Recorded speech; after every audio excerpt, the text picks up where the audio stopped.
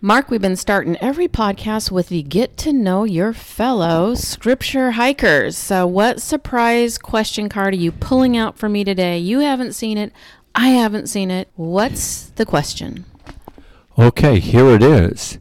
In your opinion, what is the worst first impression that you've ever made on a date? Oh, on a date. A job interview. Oh. Or a dinner party.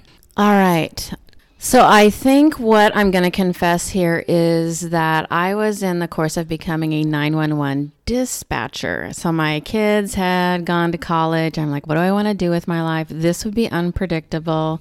I loved police ride-alongs. I was a domestic violence resource advocate. I thought, oh, I'm born for this. So first they run you through like a personality test. Boom, pass that. They're like, yep. And so then I get to the part where you're going to actually be like at a simulator in a way. And so they gave me 95,000 different like little pieces of information. In the middle of all that was, if you at any point leave this test to go and do anything, you're an automatic fail. And I guess I kind of forgot that part, Mark, because I really had to go use the restroom. So I'm ended up not being a 911 dispatcher because I think the nerves too, I was like guzzling the water. And so I just forgot that they said, you can't go to the bathroom right now. You know what? I think the world is a safer place. That Cindy Dunnigan didn't end up a 911 dispatcher. Okay. Yes. Maybe so. All right, here comes your mystery card. Are you ready? I'm ready for the mystery card. Down underneath here. And your question is, got a story to share about a book you've thought about writing? Ooh, a book that I've thought about writing. Well, I do like travel books. Yes. And particularly, I like travel books where they're talking about what they eat on the road, of the restaurants that they come into. So, oh, that would be so on brand for you. It would be. I think you nailed that one. Absolutely. All right. Well, now everybody knows the nomad hikers a little bit better. You know, you should always, it's kind of like safety planning. You know, like if you're going to go on a hike with somebody, you kind of should know them. Have your bottled water and et cetera, and know who you're hiking with. Yes. Okay. So let's then jump into 2 Thessalonians chapter 3 for a scripture hike. All right. I think I'm going to do the first 9 verses. All right. Let's hear it. So finally, brethren, pray for us that the word of the Lord will spread rapidly and be glorified, just as it did also with you, and that we will be rescued from perverse and evil men. For not all have faith. But the Lord is faithful, and he will strengthen and protect you from the evil one. We have confidence in the Lord concerning you, that you are doing and will continue to do what we command. May the Lord direct your hearts into the love of God and into the steadfastness of Christ.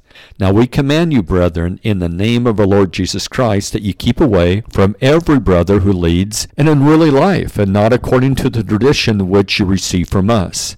For you yourselves know how you ought to follow our example, because we did not act in an undisciplined manner among you. Nor did we eat anyone's bread without paying for it, but with labor and hardship we kept working night and day, so that we would not be a burden to any of you. Not because we do not have the right to this, but in order to offer ourselves as a model for you, so that you would follow our example. So how does this fit into what we've read already in this book of 2 Thessalonians? Well, that's a great question. There's a couple of connections. Verse 2, there's persecution, right? Yeah. They're being persecuted, so we're up against unreasonable and evil men.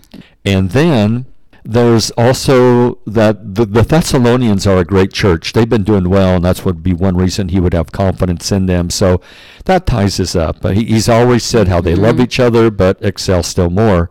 The aspect of the second coming, I think, shows up in these verses from the standpoint of it looks like that there were certain members that had a misunderstanding about the second coming, and it's like, well, why should I go to work if Jesus is going to show up like tomorrow?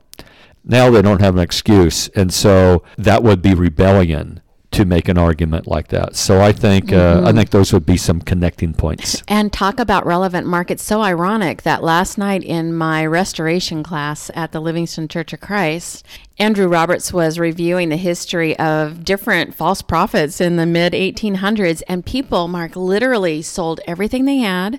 For some reason, they bought white robes and they stood on their rooftops because they believed the prediction that false prophets had made, that they had done the math and they figured out when the Lord was coming, and it was on this certain range of days.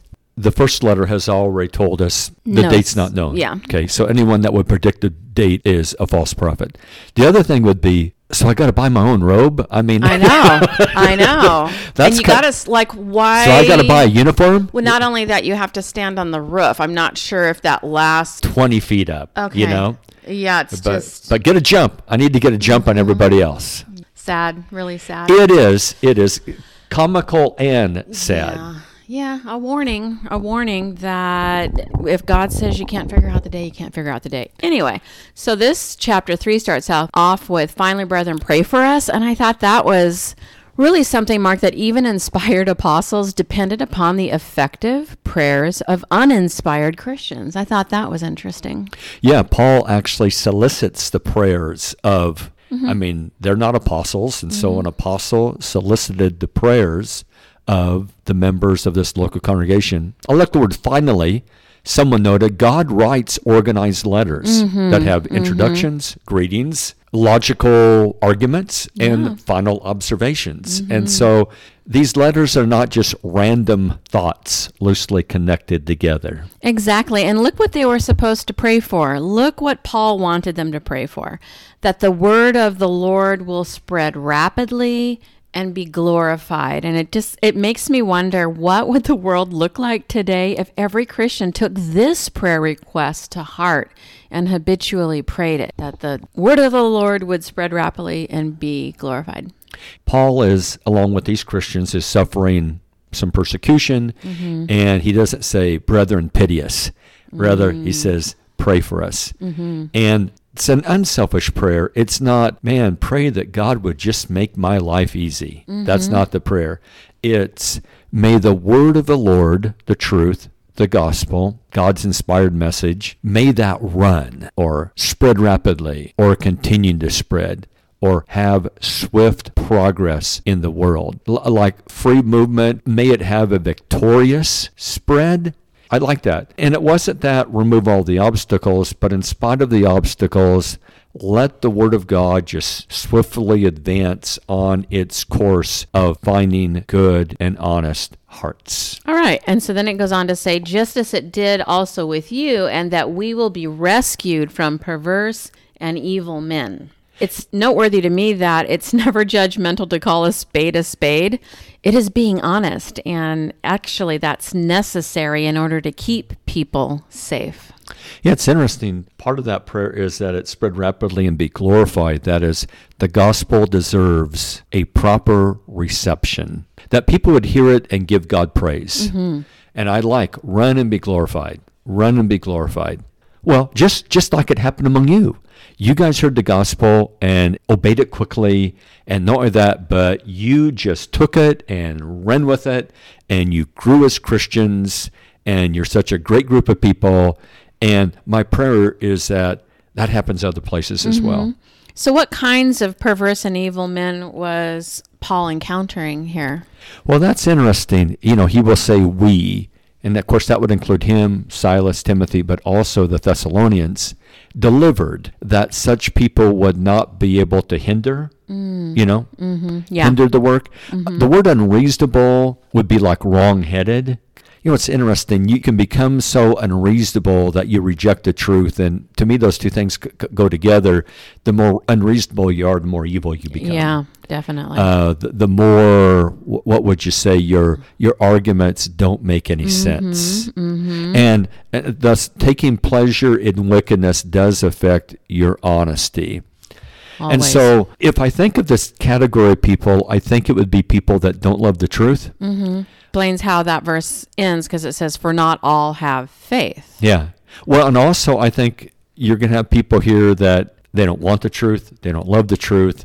They like to mess with people. They are selfish. Their hearts are hardened and calloused. And they make fun of God. They make fun of holy things. They mock it. And so I would think that in this category would be people that would mock the Bible, that would mock God, that would mock Jesus' death on the cross, that would mock the church, that would mock the morality of the Bible, that would be perverse and evil men. Gotcha. So, for not all have faith, but the Lord is faithful. So, what a contrast. And to me, that's a very sad combination of thoughts there because, I mean, the Lord is faithful and he is due our faithfulness to him. And he certainly has presented us with so much evidence that we can build our faith on.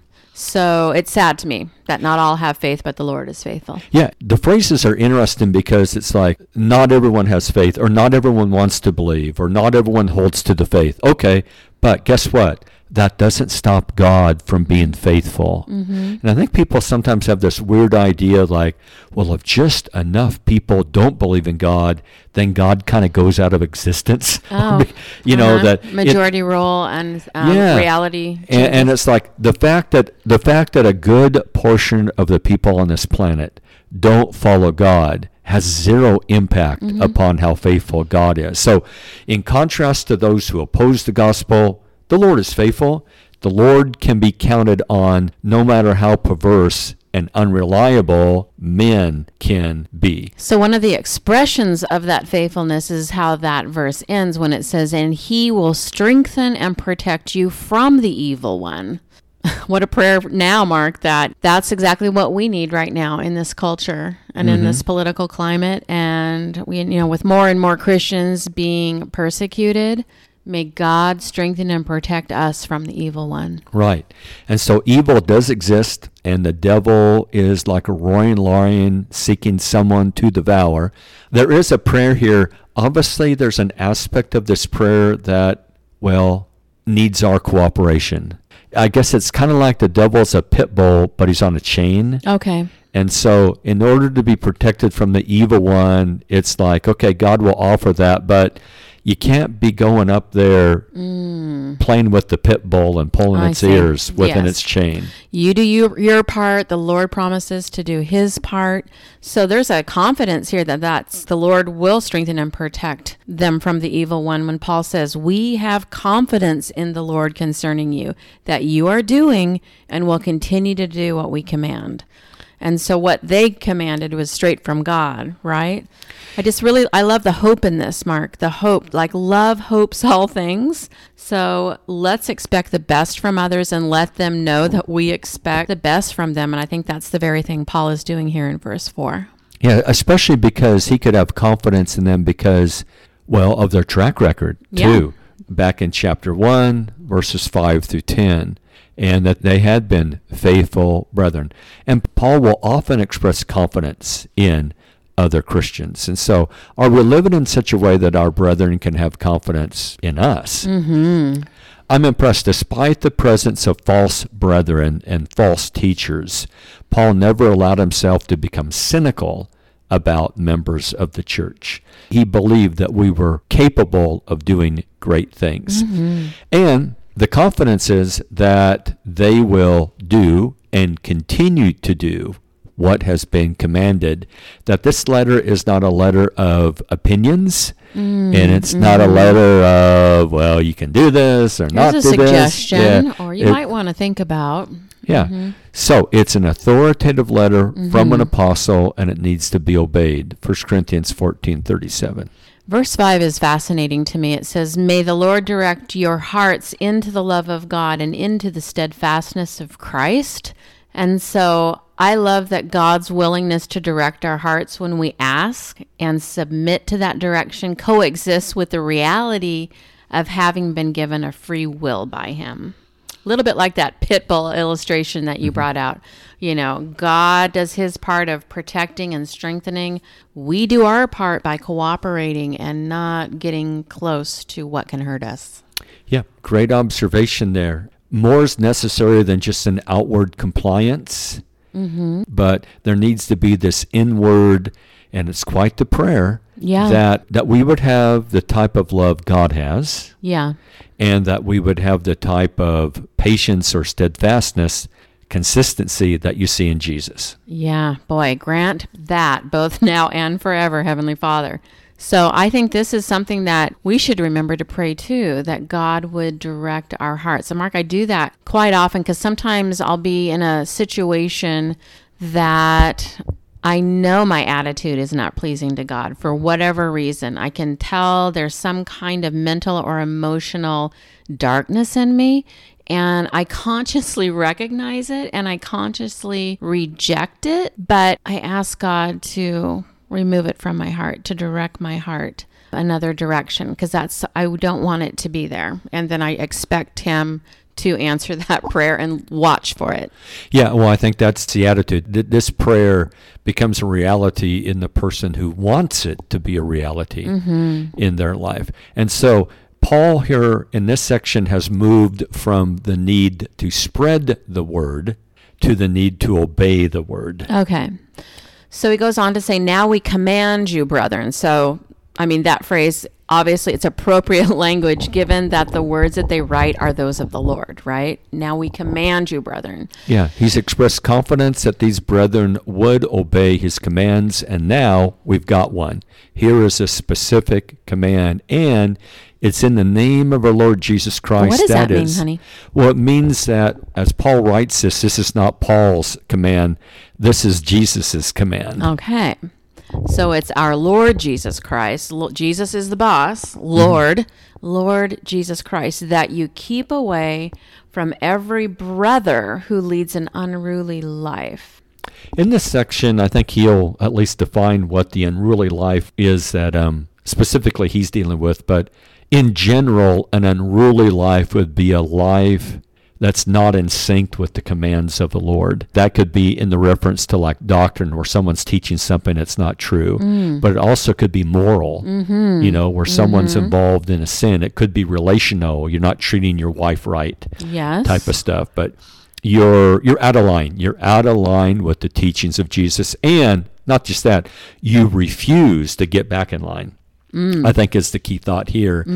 So we find similar passages, especially in the gospel, Matthew 18:15, where Jesus talked about like if a brother sins and you go to him. If he repents, hey, you gain your brother. Yeah. If he doesn't, you take a couple of witnesses. It's still kind of private. That's very honorable. Yeah. If he repents, hey, we're all good. Yep. If he doesn't repent, then finally you take it to the congregation. And if he repents, good, but if not, at that point, then this verse kicks in. Well, you no longer socialize with him. 1 Corinthians 15, you don't even eat with him. It's not so much a shunning, because if you see him downtown, you will say, hey, love you. We're missing you. Where you been? You need to get back. Can we get together and study? What can we do? Yeah, and so it's not a shunning where you don't acknowledge his presence. It's something like, hey, I can't have pizza with you. I can't just chew the fat. I love you too much to pretend like you are okay. Yeah. This is a crisis. Yeah, I'm reaching out to you. How about a 180? Right. Okay, so, and in this context, Mark, this would also include slackers, right? Though certainly indolence is not the only way to be unruly, but laziness in this case. Is that correct? Right, yeah. That will show up a little bit later in this chapter, or you might say be a specific example of what some of the members here were doing to be out of line. Okay, so it's not limited to that, but it includes that. Matthew puts it in the category if they sin. Yeah. And then 1 Corinthians says, hey, if any brother's a fornicator or a drunkard or, like they're continuing to engage in these particular sins. Yeah, so all of what you've just described is really, it is an act of love. It is an act of love. Like, I want to be with you. I want to spend time with you on a social level. What can we do to remove this spiritual barrier? Yeah, because I cannot just pretend that you're okay. Yeah. Yep. You're destroying yourself. Also, the phrase every brother would mean that no one's exempt. If you're a Christian and you're in sin, doesn't matter who you are, this would apply. Okay. All right. So then it goes on to say, and not according to the tradition which you received from us. So tradition, Mark, that's an interesting, Yeah, and we find that a couple of times in this letter, and here tradition does not mean what we typically think of, like some sort of human tradition. Yeah, a little habit. Yeah, and the word tradition just means what has been handed down. Okay. The question is, handed down from where? Uh-huh. If it's been handed down from man, then it's just man's Take it or rules. leave it. Yep, take it or leave it. But if it's been handed down from God, which that's what the Bible is, the Bible's the teachings that's been handed down through the Holy Spirit to the apostles and written down, then you violate that and you're out of line with God. That is holy ground, yes.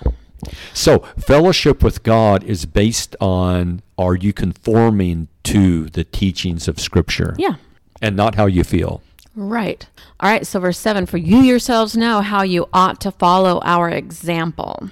I like that Paul felt that he could hold himself up as an example that other Christians should imitate. And the question is, are we living the type of life that we could hold ourselves up as an example? Is my faith worth imitating? Yes, and we have that faith in order to glorify God. It's not a showy kind of thing, but yeah, it is something that is it imitatable. What if everyone did what you did? Yes.